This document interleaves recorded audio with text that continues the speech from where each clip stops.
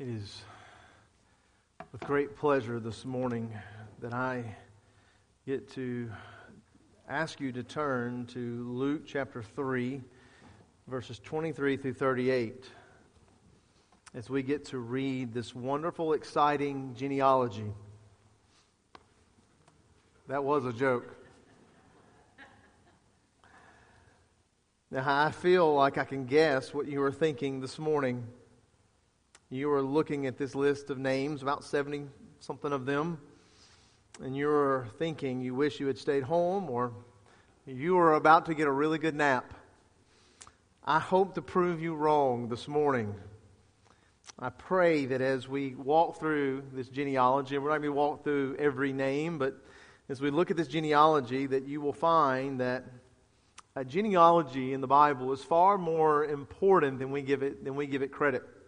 And I say this with conviction because I, like many of you, when I am in my own personal Bible reading, I come to a genealogy sometimes to just either skip over or read really, really fast through it. Speed read. But when Paul wrote 1 Timothy, and he said to Timothy, all Scripture is inspired by God and profitable, he was speaking also even about the genealogies. Matter of fact, one of the greatest messages that I ever heard in the younger days of my ministry was on the genealogy found in Genesis chapter 5. Wonderful, wonderful salvation message by Dr. Voddie Baucham. Wonderful one. So as we come now to Luke, to this genealogy, my hope is for the truth of God, of the inspiration of God's Scripture to be made known to you this morning. We are going to pick up with part 2 of the sermon, The Credentials of Jesus Christ. We started this last week. A credential is something that testifies that a person is entitled, trust, or has the right to execute official power. A credential is something that lets us know, lets the reader know or the audience know that this individual is worthy of our trust. He is the man for the job. And so before Luke now begins to give us a detailed account of the ministry, the life, ministry, and death of Jesus Christ, he wants you to know the credentials. He gives us first his baptism, and then now, secondly, he gives us the genealogy. By presenting the baptism and the genealogy, Luke is giving us proof that he is both the Son of God, the baptism, we saw that last week, and the Son of Man. And that because of this, he is alone, uniquely qualified to bring about the salvation from God's wrath and His eternal judgment. And so these two things are tangible pieces of evidence for the doctrine of incarnation. Now last week where we saw and examined the baptism of Jesus, we saw that He is the divine Son of God who brings about our righteousness, who, because of Him and His life, death, and resurrection, we are made righteous, and we also receive the Spirit of God in us, and we receive the testimony of the Father. But today we will examine the genealogy. And according to Luke, which testifies of Jesus' human nature, you and I will see this morning that He is not some mythological figure. He's not something that was someone who was made up. He's not a conspiracy theory. He is the Son of Man, fully human, who has come to purchase our salvation by being the greatest of all men. He's not just fully man. He is the greatest of all men. And so this morning I have 3 points that I want you to see. I want you to notice David's royal descendant. I want you to see Adam's true heir. And then I want us to close with Abraham's true heir, and then I want us to see Adam's promised seed. So let's begin in verse 23 here of Luke chapter 3. We read, it says, when He began His ministry, Jesus Himself was about 30 years of age, being as supposed the son of Joseph, the son of Eli, the son of Mathat, the son of Levi, the son of Melchi, the son of Jannai, the son of Joseph, the son of Mattathias, the son of Amos, the son of Nahum, the son of Hesli, the son of Nagai, the son of Moth, the son of Mattathias, the son of Simeon, the son of Josech, the son of Joda, the son of Join, the son of Risa, the son of Zerubbabel, the son of Shealtiel, the son of Neri, the son of Melchi, the son of Adai, the son of Kazam, the son of Elmadam, the son of the son of Joshua, the son of Eliezer, the son of Jorim, the son of Mathat, the son of Levi, the son of Simon, the son of Judah, the son of Joseph, the son of Jonam, the son of Eliakim, the son of Meliah, the son of Minah, the son of Mattatha, the son of Nathan, the son of David, the son of Jesse, the son of Obed, the son of Boaz, the son of Salmon, the son of Nashun, the son of Amminadab, the son of Admin, the son of Ram, the son of Hezron, the son of Perez, the son of Judah, the son of Jacob, the son of Isaac, the son of Abraham, the son of Terah, the son of Nahor, the son of Serug, the son of Ru, the son of Peleg, the son of Eber, the son of Shelah, the son of Canaan, the son of Arphaxad, the son of Shem, the son of Noah, the son of Lamech, the son of Methuselah, the son of Enoch, the son of Jared, the son of Mahalalel, the son of Canaan, the son of Enosh, the son of Seth, and the son of Adam, the son of God. May God bless even the reading of the genealogies in Scripture. If you will, I want you to notice here first, we're going to look at David's descendant. But before we dive in, I wish that I had time to talk with you this morning about the differences between Matthew's genealogy and Luke's. Because this is one of those segments of Scripture where they try to use against us to say that the Bible is not the inspired word and that it was made up because they do not match. Well, first, I need you to understand that Matthew and Luke's genealogies are not the same. They do start with Joseph, but if you'll notice that in Luke's genealogy, he says the supposed son of. According to John MacArthur, and I guess this just kind of simplifies it for you and I, is that this is talking about adoption. The next name in there is the son of Eli. That is the father of Mary. And so when it says the supposed son of Jonah, since this is an official record, where Matthew's is probably a little less official, this would have been a public official record in that day. There would have been no names of women there. And so he begins with the son of Joseph, and he says it that way because there was no Greek word for father-in-law. But so he wants to begin with, or son-in-law. He wants to begin with the son-in-law of Eli, which is Mary's father, and he begins to work through this. And so what we find is that Luke's genealogy is the genealogy of Mary. And Luke wants to take it all the way back to Adam. Another thing that you'll notice, the second thing is that Matthew's genealogy and Luke's genealogy are in reverse. Luke reverses his compared to all other genealogies. Normally what you would do is you would begin with Adam and you would work your way to Jesus. But Luke does not do that. And I think there's a reason for that, and I'm going to save that for the end. I think Luke has a purpose in that he begins with Jesus and he's working his way back to Adam, because normally it's always the opposite. You begin at the beginning and you work your way up to the child that we are talking about. But Luke does not do that. So let us jump ahead. And what I want to do is I want you to jump ahead, and we see there in verse 31 that we see the first great name of significance. And this is the name of David. So we are told that Jesus is part of the lineage of David. Now, where Joseph goes through Solomon and Mary goes through Nathan, this is important that you understand. This is no small matter that we have these two genealogies in Matthew and we have the one here in Luke. Both genealogies, or any genealogy, can either prove or disprove a person's right to rule, a right to the throne. All right? Again, it's not the greatest thing that's going to allow someone to rule, but it certainly can disprove and discredit someone. So here we are. Luke has this public record of Jesus' genealogy. He gets all this put together, as he said at the beginning, consecutive order. This is the reason why no one ever questioned Jesus in the Gospels. If you'll notice, through the reading of the Gospels, no one ever questioned, was he really in the lineage of David? Because there would have been public record. And so we have that. So he can never be disproven of this. Now, Luke 3 and Matthew 1 are genealogical proofs that Jesus has the right to rule. Through Mary, we get his blood descent from David. It goes from David to Nathan.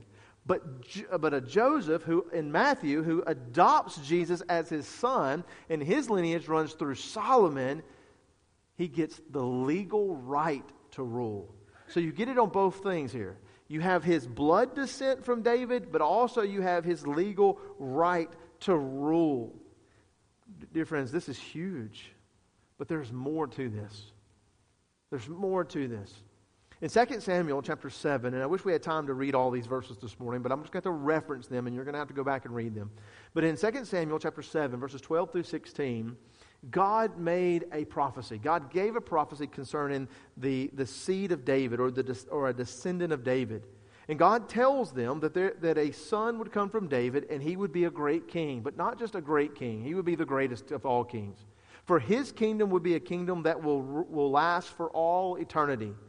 An eternal kingdom whose king would sit on the throne forever.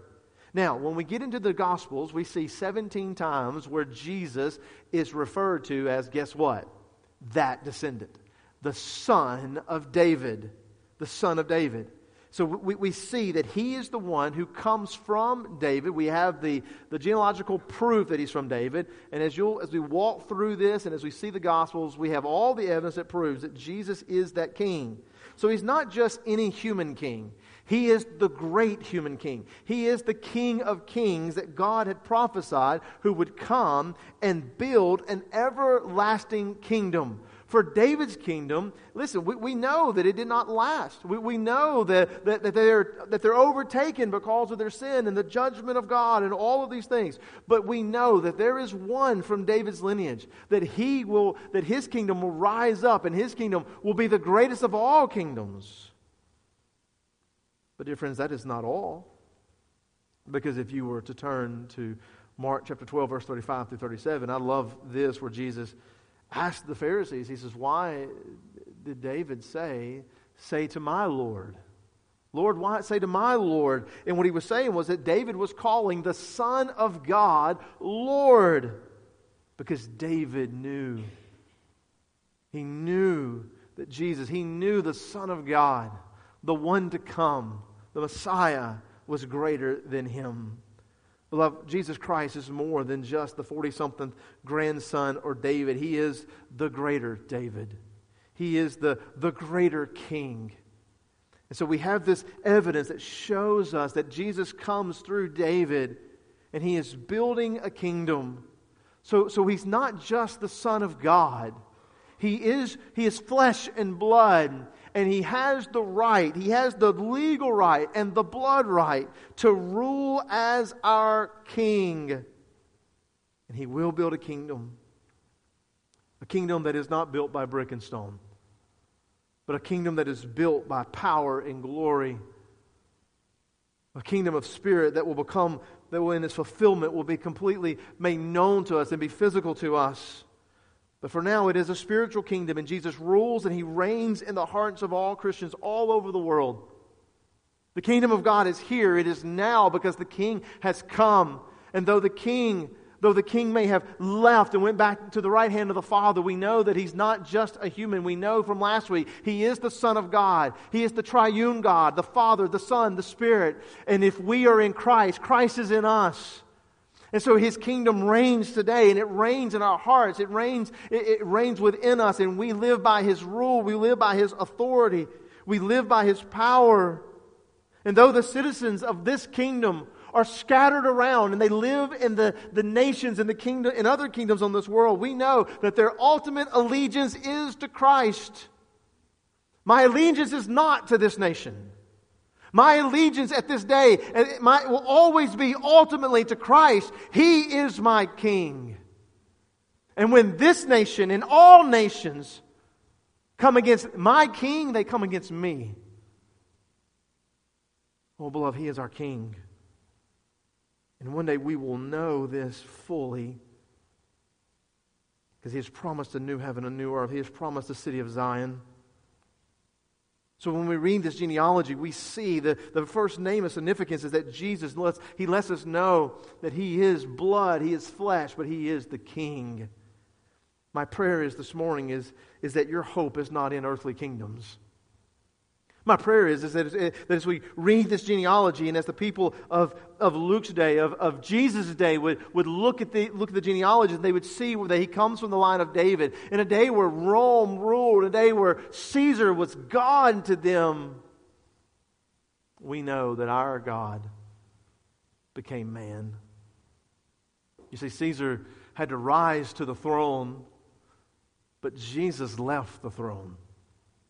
And like David, who went into the valley to fight the giant, our Savior leaves the throne to come down into this valley, that He may establish a kingdom of people, that He may rule and reign over.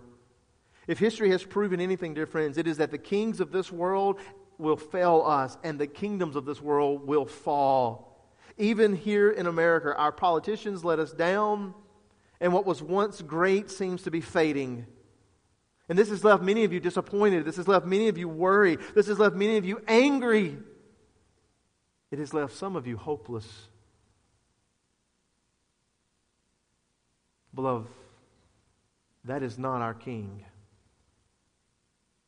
The one in the White House now and the one that will be there in 2 years or 10 years, 15 years, 20 years, and 100 years, He is not our King. Jesus Christ is our King. And we place our hope in Him. So for only, dear friends, my prayers and my hope is that your hope is in this King and in this kingdom, the perfect King with an everlasting kingdom. But that's not enough. If you continue to read, and I said I'm only going to look at 3 names here, but I think these are the most significant names. I want you to go on down to verse 34. And what we find is we find the name of Abraham. We see Isaac, we see Jacob, Isaac, and we see Abraham.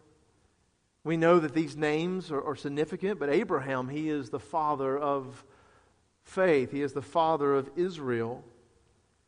And I want to share something with you. I want you to go back because we know the story, but I want to just recap the story of Abraham because I want to show you that Jesus is the greater Abraham. And so in Genesis chapter 12, you and I read, and seems that we have been just studying this very hard in Sunday school.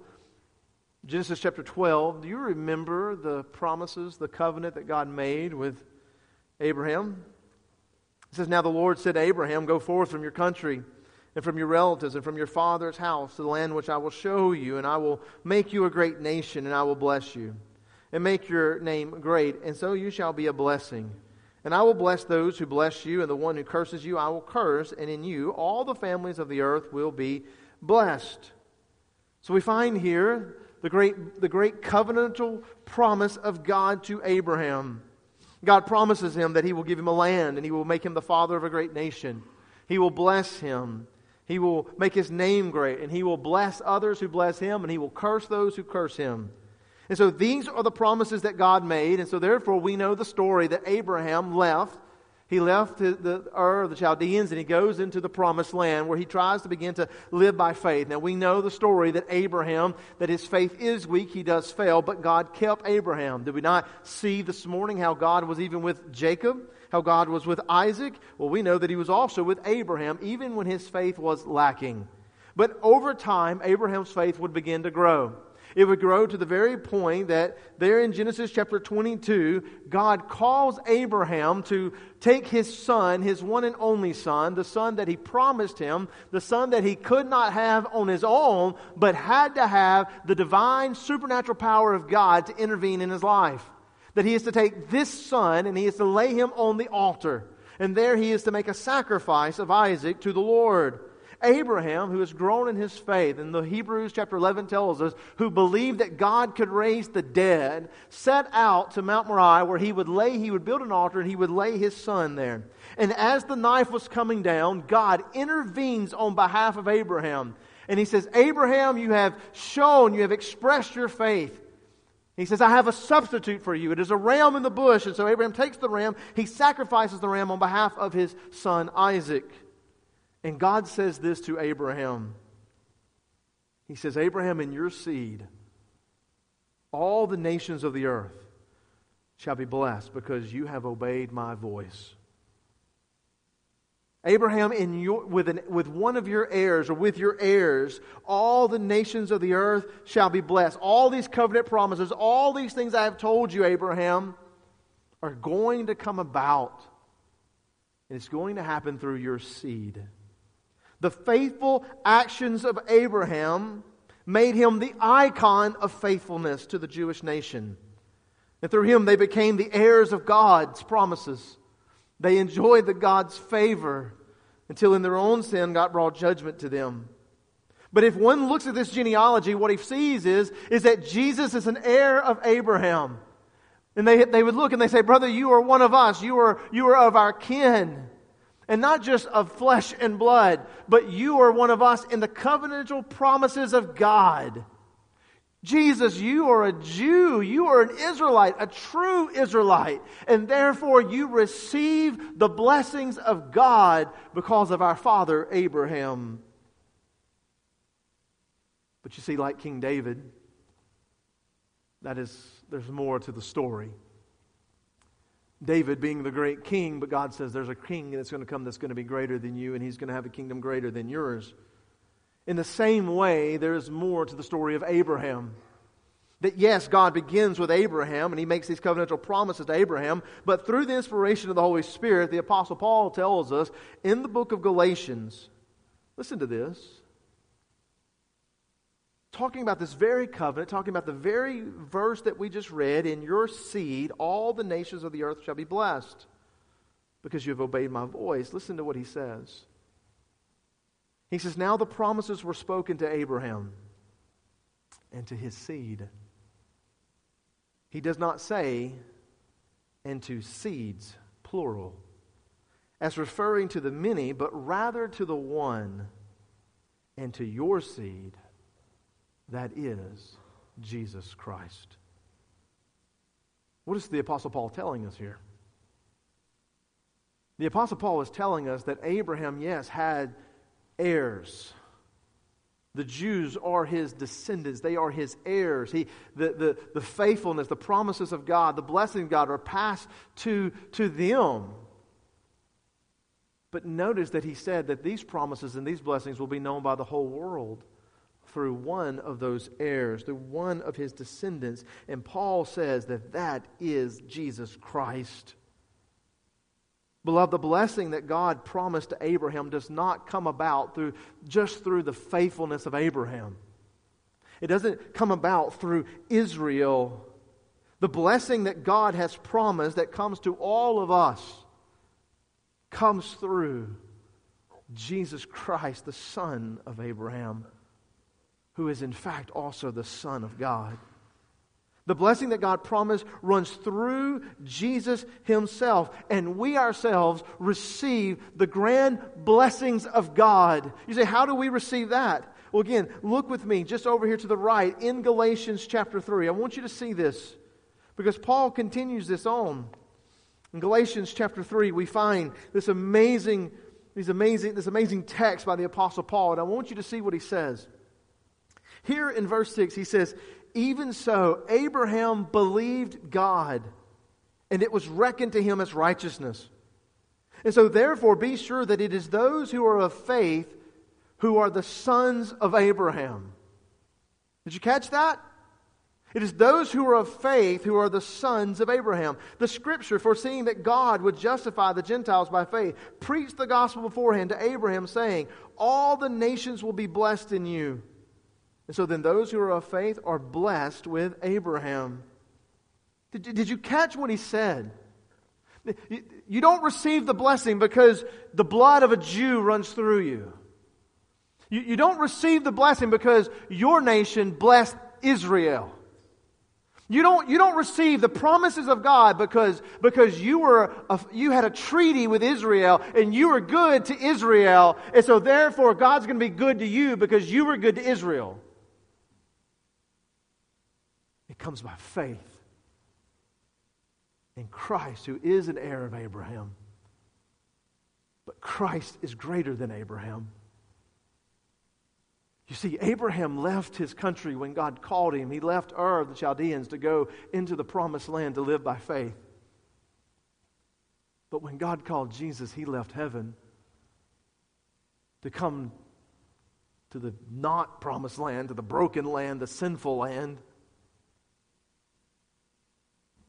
Not that he may live by faith, but that he may create a people of faith. Abraham dwelled in tents as an alien and foreigner in the land because he was looking to the day of the city whose architecture was God. Jesus lived in a tent, but his tent was flesh and blood. Fully human, living as one of us. That he, the builder of the kingdom, would build a people for himself to live in the kingdom. To create citizens who would live in the kingdom where they would rule with him. You see, Abraham goes to the mountain to lay his son on the altar. But God intervenes because Isaac's sacrifice could never be enough. And Abraham, who offered his son, Isaac, Jesus becomes the offering. And God does not hold back the knife. And there, Jesus Christ on the cross of Calvary becomes the sacrifice by which a people of faith are made. By which the promises of God are given.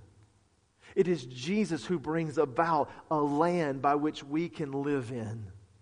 But dear friends, it is a greater land than this one. It is a heavenly land. It is a new land, a new earth. He brings about the blessing of a son. We have a son who we call Jesus, who loves us. He came to be. Jesus is the blessing. And many of us want to look at the blessings of God like Abraham was faithful, and so therefore God made him rich, and God gave him wealth, and God gave him all of these things. But yet what we find in the Scriptures is that the heir of Abraham is the blessing. Jesus is the blessing itself. He came and he says he'll make their name great, but he gives us a name, a new name. We see all of these different things. And what we find is that Jesus Christ is greater than David. He's greater than Abraham. And your blessings and your covenant with God will come through Jesus and Jesus alone. Dear friends, did you notice what he said there? It is by faith in Christ that Jesus would leave heaven and he would take on flesh, and that he would live a perfect life, die and give his life on the cross of Calvary, that we may know him as Savior. Jesus comes to live physically, that you may receive the spiritual blessing of righteousness and the forgiveness of your sins. Oh, but dear friends, repent of your sins. Believe upon Christ. And I must also add this. Notice that he said the blessing is for all nations.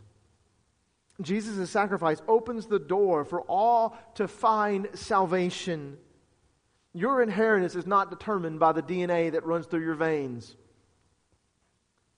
Your inheritance, the blessings of God, is not determined by your family tree. Some of you may be like, I've always just wanted to chop down my family tree. Start over. You look at your family and you see the depravity, you see the immorality, you see the problems that riddle your lineage. It doesn't matter. And this is what's so ironic in a day. It seems the church is the one who's telling us that you and I need to pay for the sins of our forefathers.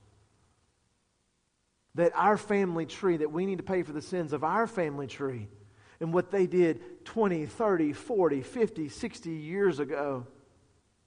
And yet what we find here is that our forgiveness and righteousness doesn't come according to what I do now because of what they did in the past. It comes by faith in Christ, who is the heir of all of God's promises. And if He is in me and I am in Him, I too become an heir.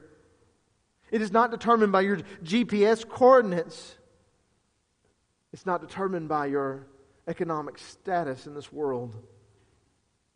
The promises and the blessings of God that you inherit are inherited through Jesus Christ. And you must exercise faith in that. You must put your trust and your hope in the one that God has promised not only to be the King of Kings, but the heir of all that God has, that He may call us sons. Isn't it amazing? Joseph is the supposed son or the supposed father of Jesus, the adopted father, it tells us. Jesus is a son of David. He is the son of Abraham. Jesus has existed for all eternity. He was never created. He's always been, always is, and always will be. But He empties Himself and He becomes a son to a man, to a woman, a grandson, a great-grandson. Why? So that you may inherit all that He has as the King of Kings. Isn't that amazing? That's what Luke wants you to see. That He leaves heaven and He comes and He becomes one of us so that we may benefit from us. But if you don't see that from David's descendant or from Abraham's heir, He surely shows us here in Adam's promised seed. Notice verse 38. He says, the son of Enosh, the son of Seth, the son of Adam, the son of God. This is the central point of the genealogy. That's the way genealogies work. They're always trying to get you to that last name. We got from point A to point B. And so Luke just reversed it. He wants us to see Adam. That Jesus is the son, the perfect son of Adam and the perfect son of God. And this is very interesting because Kent Hughes says you find this ending, the way this genealogy ends, the son of Adam, the son of God, that part there. He says you find that nowhere else in the New Testament. You find it nowhere in the rabbinic teachings and the rabbinic genealogies. Meaning this is what Luke wants you to see. This is what he's trying to show us. Adam is a son of God. What do we mean by that? We mean that by the sense that all humanity was created by God. This is the reason why the Jews called God their father, because He was the creator of all things. God created Adam. God created humanity. We are the offspring, created by Him. Paul says in Acts chapter 17, verse 28, he said, for in Him we live and move and exist, as in even some of your own poets have said, for we also are His children. God is our Father. We are His children because He created us. Adam is the first of the created. Therefore, he is a son of God, created by God, for God, in the image of God. And so therefore, as Adam went, the rest of creation. Now, like David and Abraham, we know the story of Adam, do we not? God created Adam and Eve, and He told them that they would to multiply greatly, fill the earth with His image. And then He gave them one command. Do not eat of the tree of the knowledge of good and evil. And yet we know that Satan comes in and he tempts Eve, and Eve sins, but then Eve goes to Adam, the federal head, the one that God commanded. And Adam is tempted and he falls, he sins. According to Romans chapter 5, verse 12, listen to this. Through one man's sin, Adam, entered into the world, and death through sin. And so death spread to all men because all have sinned. Because of Adam's disobedience, spiritual and physical death entered the world.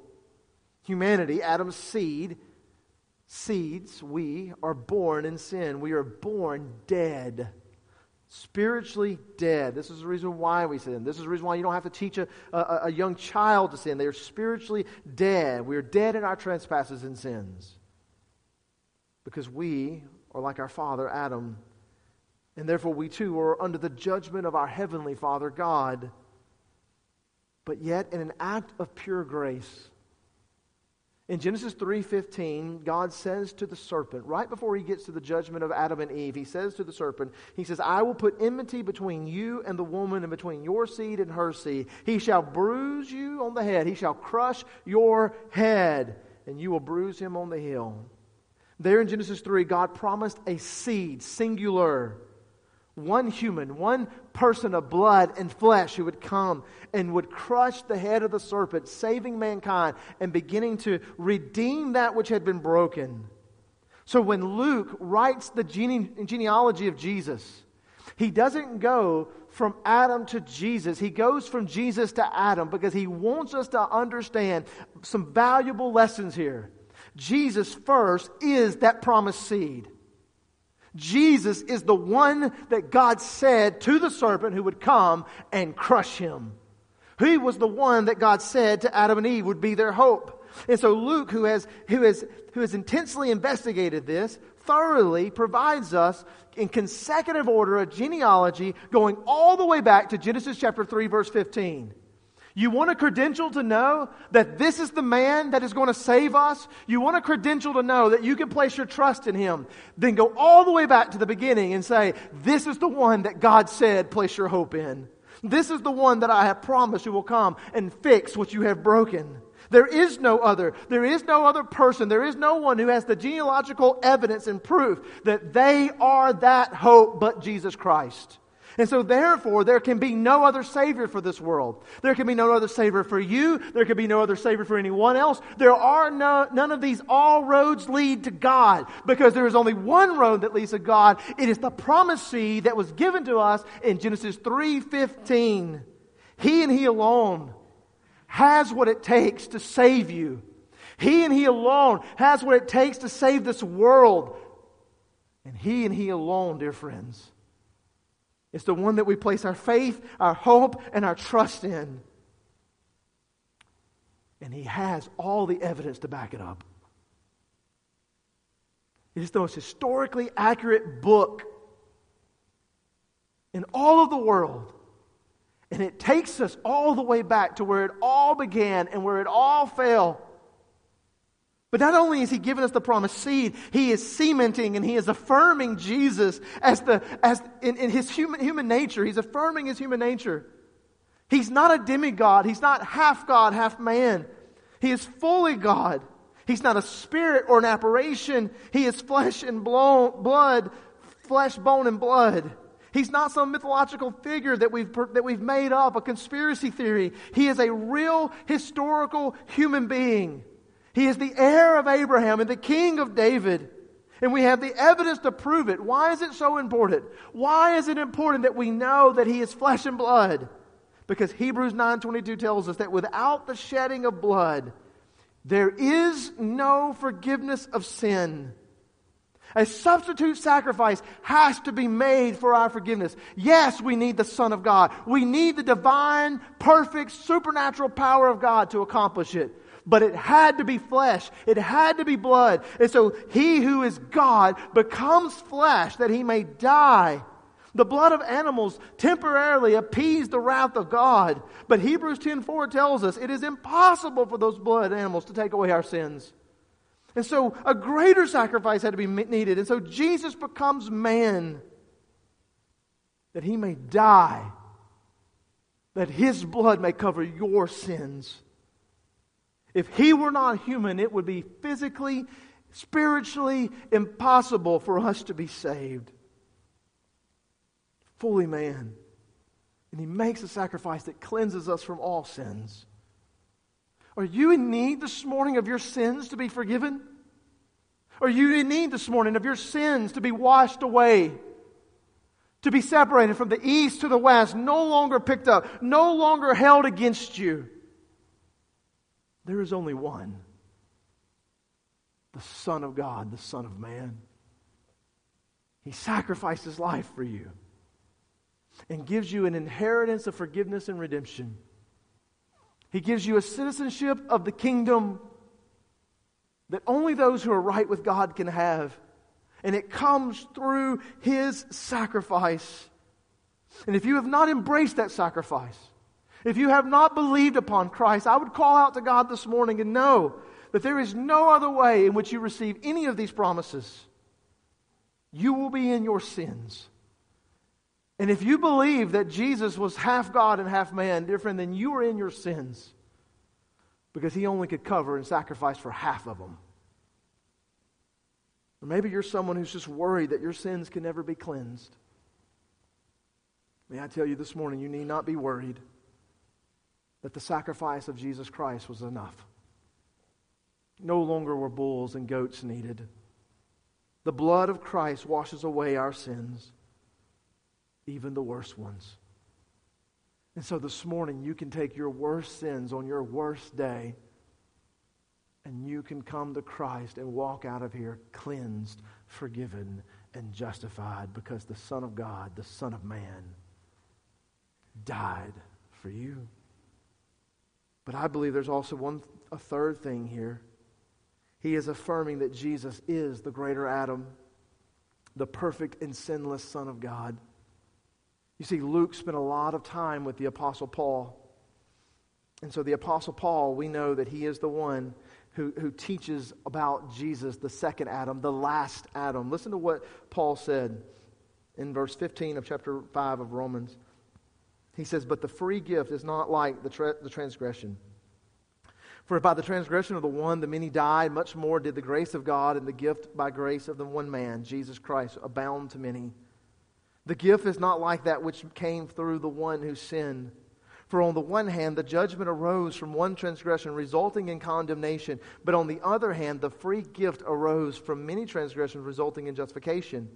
For if by the transgression of one, death reigned through the one, much more those who receive the abundance of grace and the gift of righteousness will reign in life through the one, Jesus Christ. And so then, as through one transgression there resulted condemnation to all men, even so through one act of righteousness there resulted justification of life to all men. For as through the one man's disobedience the many were made sinners, and even so through the obedience of the one the many are made righteous." Did you hear that? Adam came into a perfect world and disobeyed God. Jesus came into a disobedient, broken, imperfect world and obeyed God fully and completely. Adam didn't even last 3 chapters. We have 4 Gospels. 33 years. And he never sinned.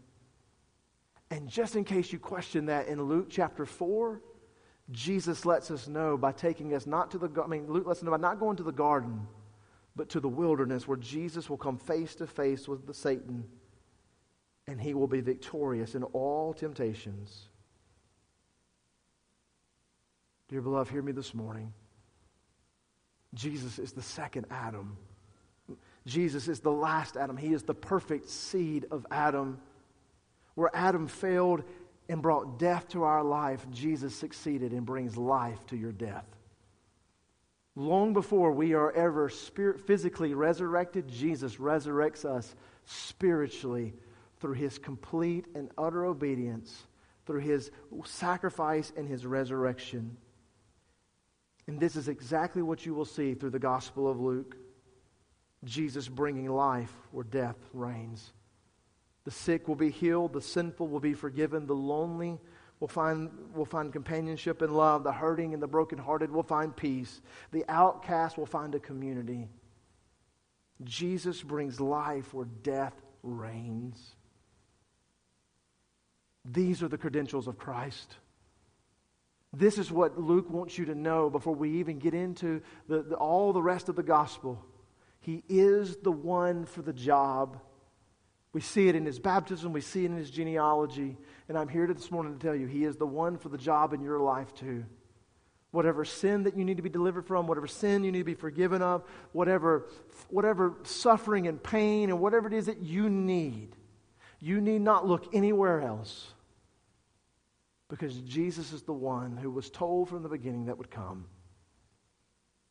Dear friends, he has the credentials this morning. He is the Son of God, the Son of Man. Believe upon him, trust in him, and walk with him in faith. And may he bring spiritual life. May he bring you an inheritance. And then, dear friends, he is bringing us a citizenship to an everlasting kingdom.